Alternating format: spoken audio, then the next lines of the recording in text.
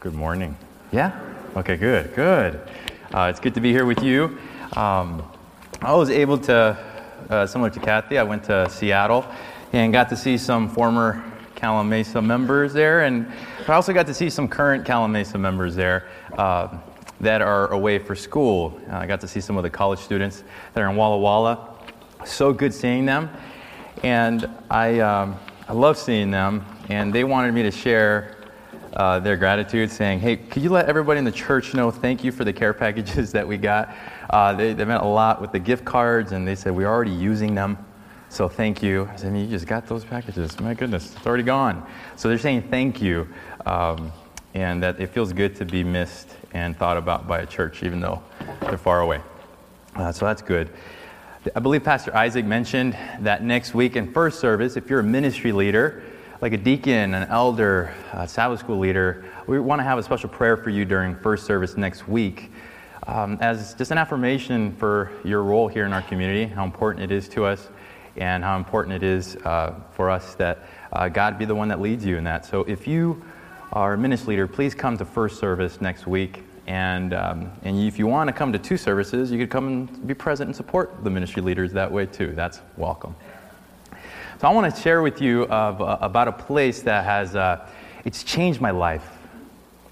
It changed my life a couple years ago, called the Hot Dog Shop. It's in Corona. My wife took me there for my birthday a couple years ago because I love hot dogs. And I'm vegetarian now. So I always think back in the times where I used to be able to enjoy any kind of hot dog. And so whenever there's a place that sells veggie dogs that they make there, I'm like, I got to give it a shot. It's worth it. I'm vegetarian. I love hot dogs. Let's make it work. It's in Corona. And so ever since I've gone, I've continued to go, and it's changed my life. The conference office is in Riverside, the La Sierra. If I had to study in the library, I coincidentally make those appointments during lunchtime because it's just 5 minutes from there. And I remember the first time we went, we were waiting in line. There's a long line, and you notice that there's like 2 walls filled with the types of hot dogs you could do. All kinds of names, all kinds of toppings, all these sauces, all these combinations. And you have 2 walls filled with options, and you need time to figure it out. You're like, let's think about this. You look at the toppings. But then the owner is typically there. And this owner, let me tell you, he is proud of his product. He's confident about his product. And so I noticed that every time people were there and they were like, what is this? I'm overwhelmed. And he's like, is this your first time here? Yeah. Oh, that means you get to let me pick your hot dog. He's confident about his product. He's proud of it. He said, let me pick it. And if you don't like it, I'll get you another one on the house. Don't worry about it. Because he also wants you to enjoy the experience at the end of the day. And so he's going down the line and he said, let me pick for you. You're like, okay, fine, go for it. And he's going to ask you questions like, do you like spicy? You do? Okay. Do you eat this? Do you like this kind of meat? No? Yeah? Okay. And he kind of says, okay, here's the hot dog you're getting. Remember it. Hope you enjoy it. And you pay and you go and you wait.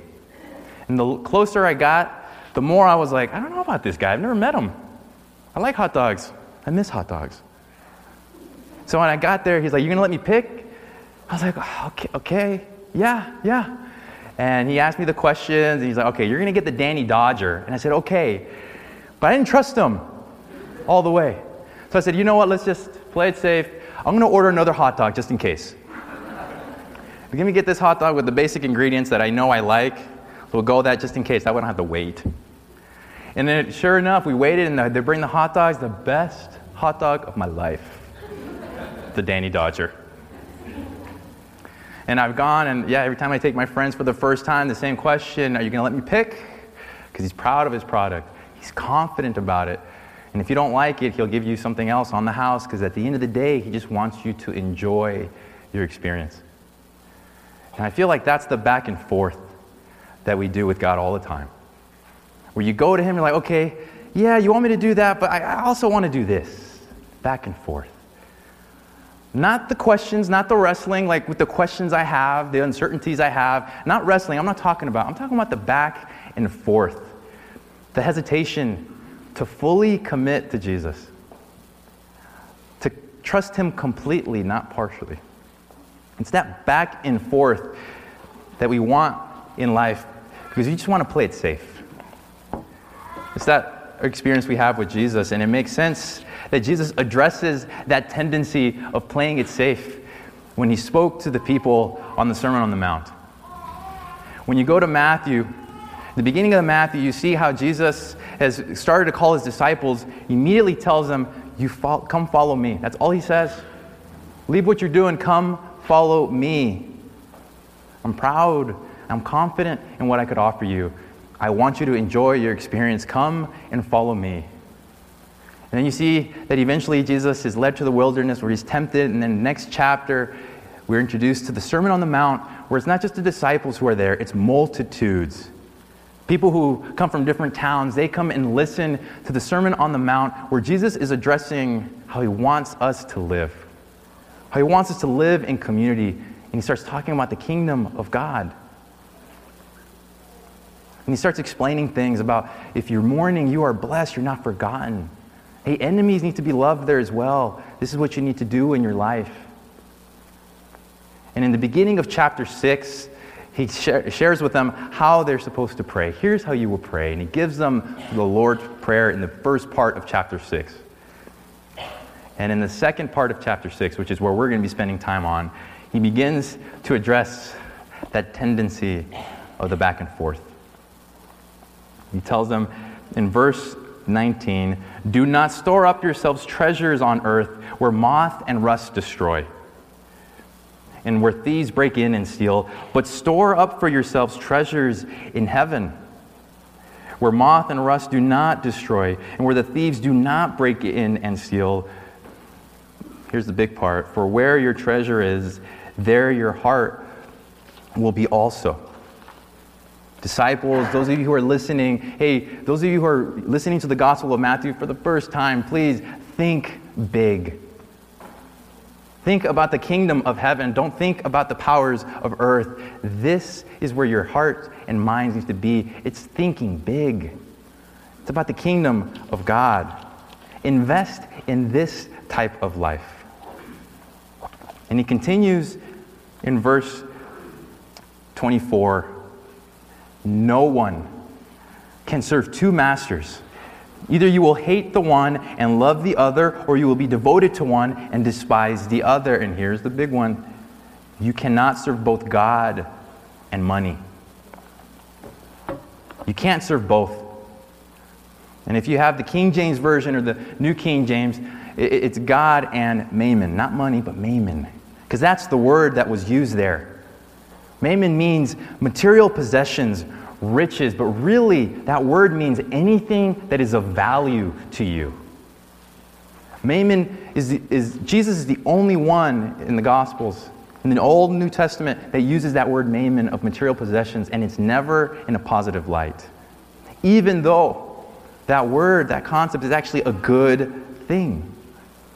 There's a rabbinic saying, "Let the mammon," the property, the riches, the possessions, "let the mammon of thy neighbor be as dear to thee as thine own." If it's valuable to your neighbor, it should be valuable to you. It's a good thing, mammon. But mammon, that word came from the word they used for trust. To entrust something. Because the way it worked back then was when you had possessions, when you had valuables, you would entrust a banker with those things. You would hand over those valuable possessions for somebody else to keep it safe. You would trust them with that. But over time, they realized you weren't trusting the person you were handing those things over to. Over time, your material possessions began to be what you trusted, so they called it mammon. Jesus is telling them you can't serve God and at the same time trust in your material possessions. Trust those things that you value. They're good, but they're not God. It can't take God's place. I would much rather you trust in God with those things than trust those things as if they're God. You can't serve both. You can't trust and claim that God knows best, that God cares for you, and at the same time go about life back and forth playing it safe. When we're talking about the kingdom of God, you can't go about this life choosing what's easiest rather than what is best. What is easiest rather than what is right.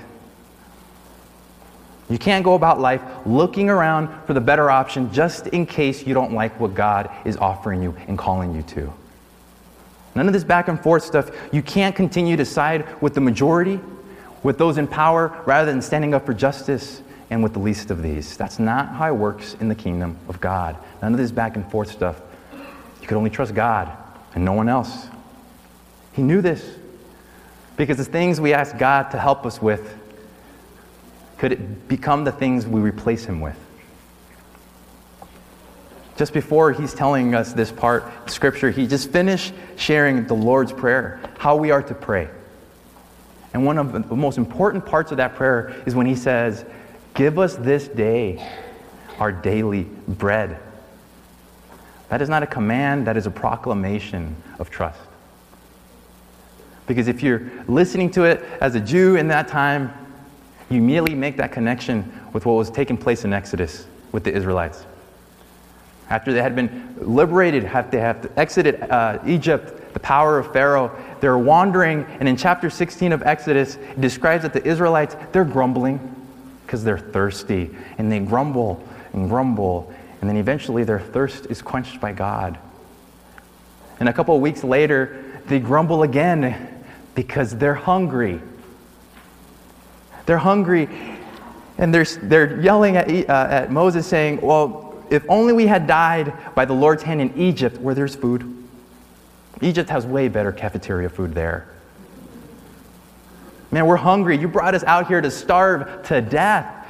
They're grumbling, and then God hears this and he tells Moses, you know what? I will rain down bread from heaven.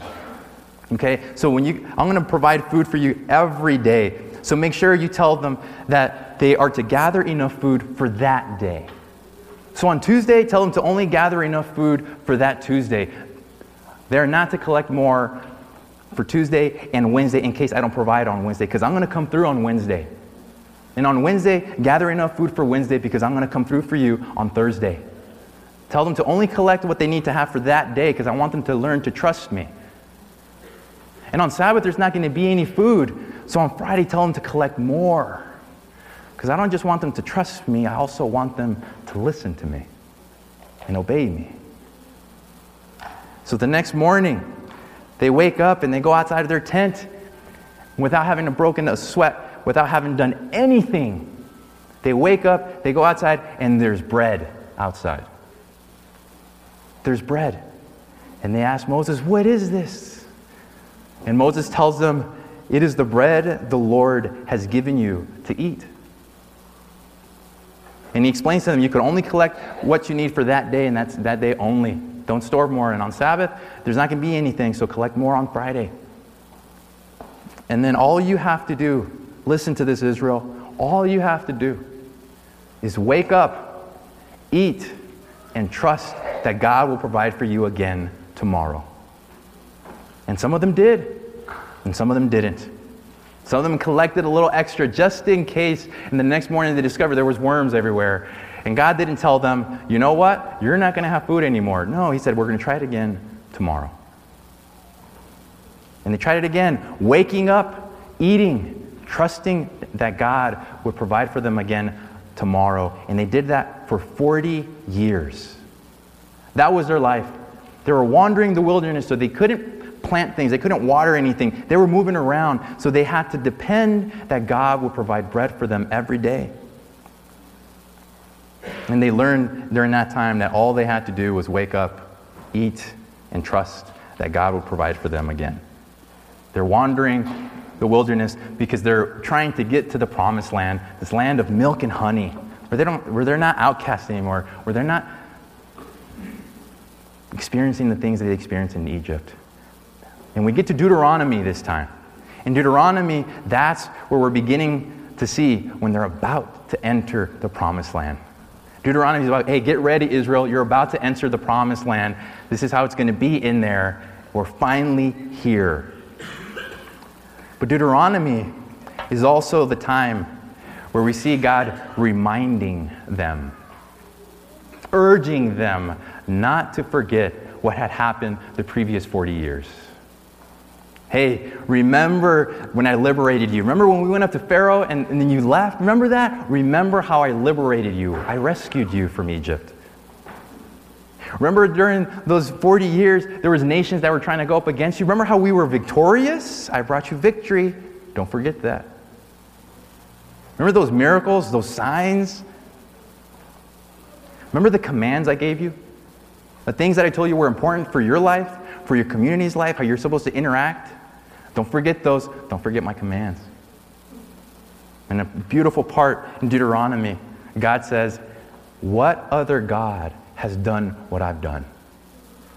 Have you heard of another God who's gone to another nation and freed a people and taken care of them the way I've taken care of you? You haven't. And the beautiful part, he says, God did this because he loved your forefathers and their descendants. Don't forget. In Deuteronomy chapter 8, he says, you can't forget about this part either, that I provided bread.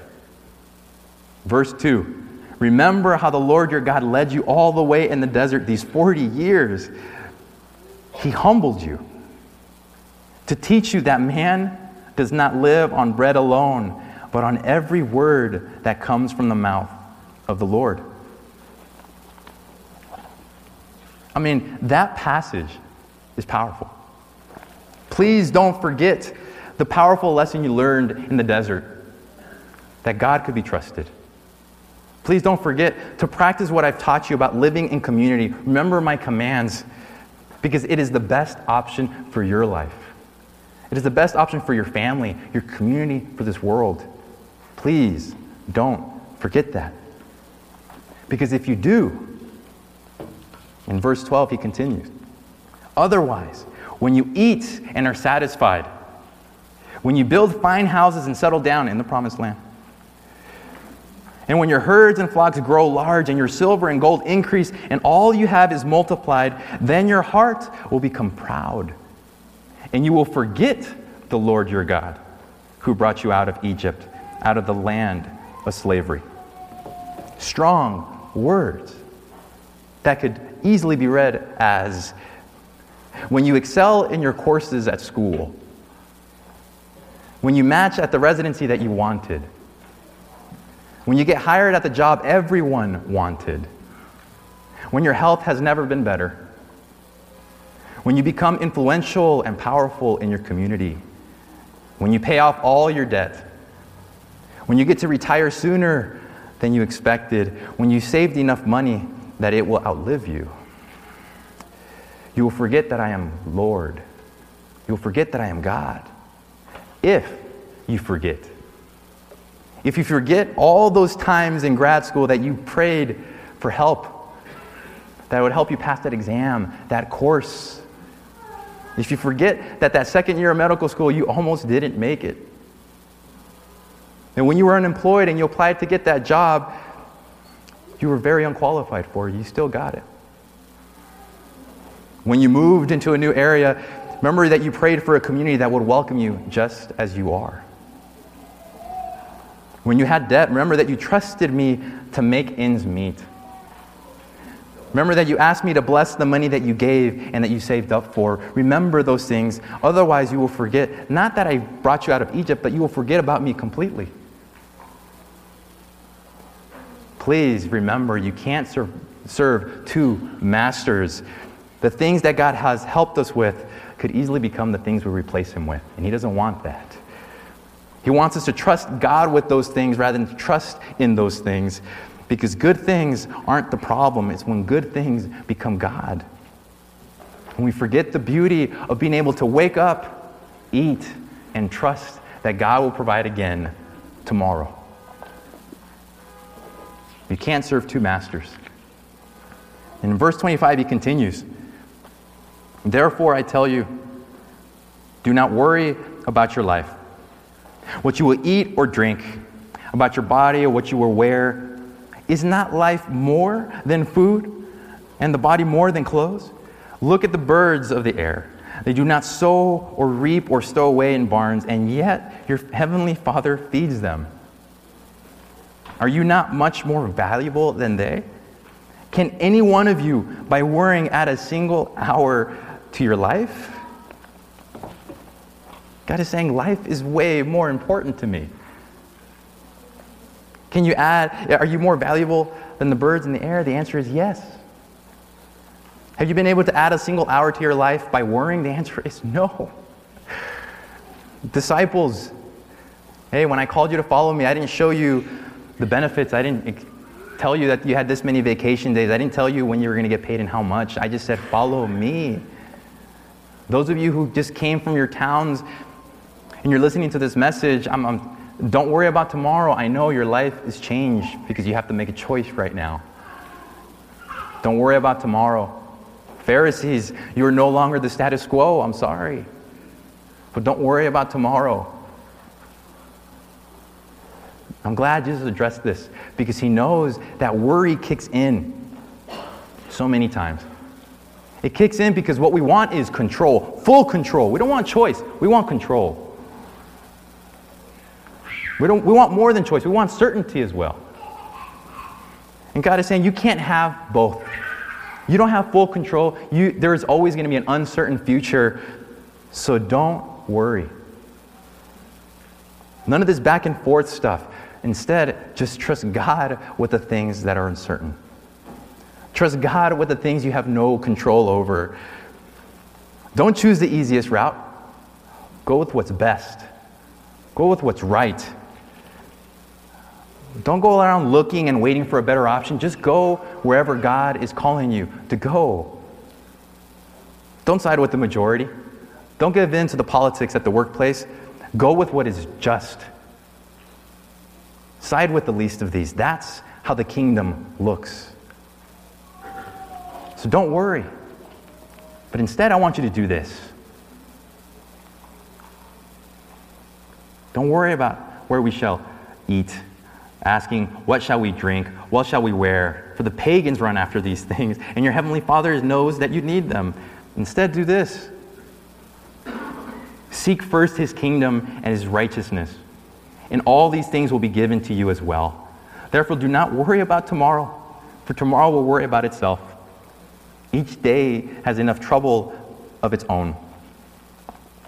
Each day has enough trouble of its own. So just choose God's agenda for your life. Go with the agenda God has for your community, for this world. Go with that instead. Go for the ideal he wants for you and your family. Because you're not going to have full control. There's always going to be uncertainty. So just go with God's agenda for your life. When you go back to Jeremiah 29, where the Israelites are captured again. And they get a message from God, and he's telling them, settle down here because you're going to be here for a while. I know. Multiply. Pray that this place prospers, because if the area that you're living prospers, so will you. You're going to be here for a while, but don't worry, I will liberate you as I have promised. And I know the plans I have for you. And he continues in verse 13, you will seek me and find me. When you seek me with all your heart, I will be found by you, declares the Lord. No letdowns in our pursuit of Jesus.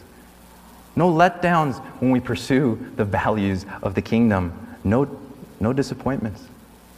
The more we focus on the type of God we are praying to, the less we worry about the things of this world. So why don't we just seek instead of worry? Seek first his kingdom. Seek first his righteousness. Don't rely on your works, just rely on his grace. It's better. It's really your only option. There's something else that I think we could do besides just pursue and seek. You see it in Psalms 46. He says, be still and know that I am God. Maybe we should reduce or eliminate the noise in our life. And I know it's Lent season. Some people decide to do like a media fast, for example, for 40 days or for a weekend, where there's no music in the car, there's no podcast, not because there's something wrong with music, not because there's something wrong with podcasts, but just maybe I need to eliminate or reduce some of the noise in my life so I could pay attention to what's stirring in my soul. No TV, maybe. Maybe not listening to the news, not because it's something wrong to be informed, but maybe it's causing me more worry than I need to have in my life right now. Eliminating the noise so we could be still and know God is God. Maybe we just got to reduce or eliminate the busyness in our life. Because we would much rather fill up our calendars with nothing but fun stuff.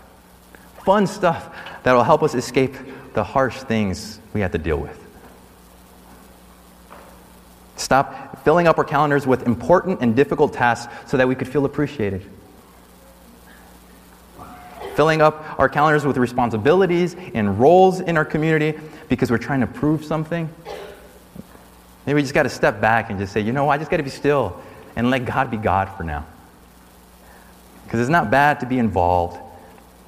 But maybe we need to stay still long enough to remember that God is the one that sustains this world, our community, our family. We need to pursue, but we could also stay still and take things one day at a time. Waking up, eating, and trusting that God would provide for us again tomorrow. I was in Seattle, like I mentioned earlier, and I got to, yes, the gathering was great, but what I valued the most this week was the conversations I had with other pastors, with other people. I didn't get a lot of sleep. A lot of meaningful conversations about life, about ministry, about desires for community and what that looks like. And I had a conversation with the senior pastor. We had a meal together with some other people at the table. And he was there with one of his associate pastors. And we're just talking, and then he said, we have this mantra, like, that we come into work every day with my staff, and we come in and we say, hey, we may get fired today. Let's see how it goes.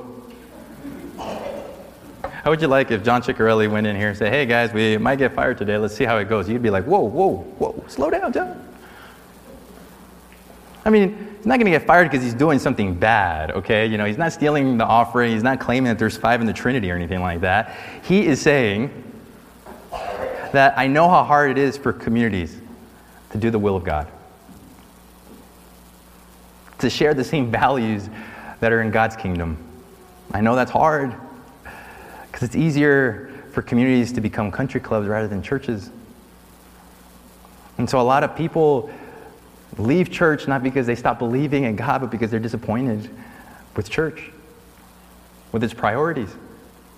And they feel that their gifts, their talents, their call is better served outside of the church because they're not paid attention to, or because they're pushed out. And so he's telling us this, not because he's angry, well, we might get fired today, let's see how it goes. He's not trying to be rebellious, like, hey, let's just bring up something controversial. No, let's just go with the values and devote to the values of the kingdom of God. And he was very honest. He said, look, if I get fired tomorrow, I may be terrified. In fact, I'm pretty sure I would be like, what do I do? What am I going to provide for my family? I don't know what else to do for an income. If I get fired tomorrow, I may very well be terrified. But for today, and every day that I've come to work since, it's actually very liberating to be able to say, let's see if we get fired. We might get fired today. Let's see how it goes. He says it's very liberating, even though I may be terrified if I do get fired. And as I heard him say these things, I was reminded of this passage about not worrying about tomorrow, because we don't have control over those things. And we have all these fears about what we could do in our communities, who we could stand up for, who we could include in our community. And rather than taking the easy route, and rather than trying to take the route that keeps everybody happy, rather than just collecting a paycheck, what if we just pursue the kingdom of God? And wake up, eat, and trust that God will provide for us again tomorrow. Let's pray.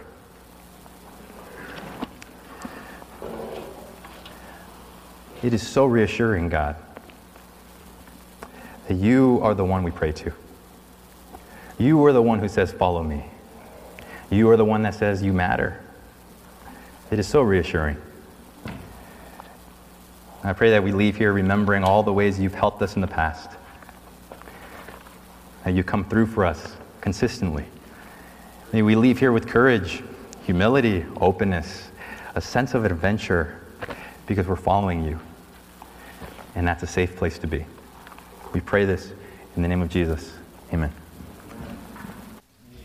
Here encouraged in the ways that God has come through for us in the past, and may we leave here hopeful in the ways he will continue to follow through for us in the future.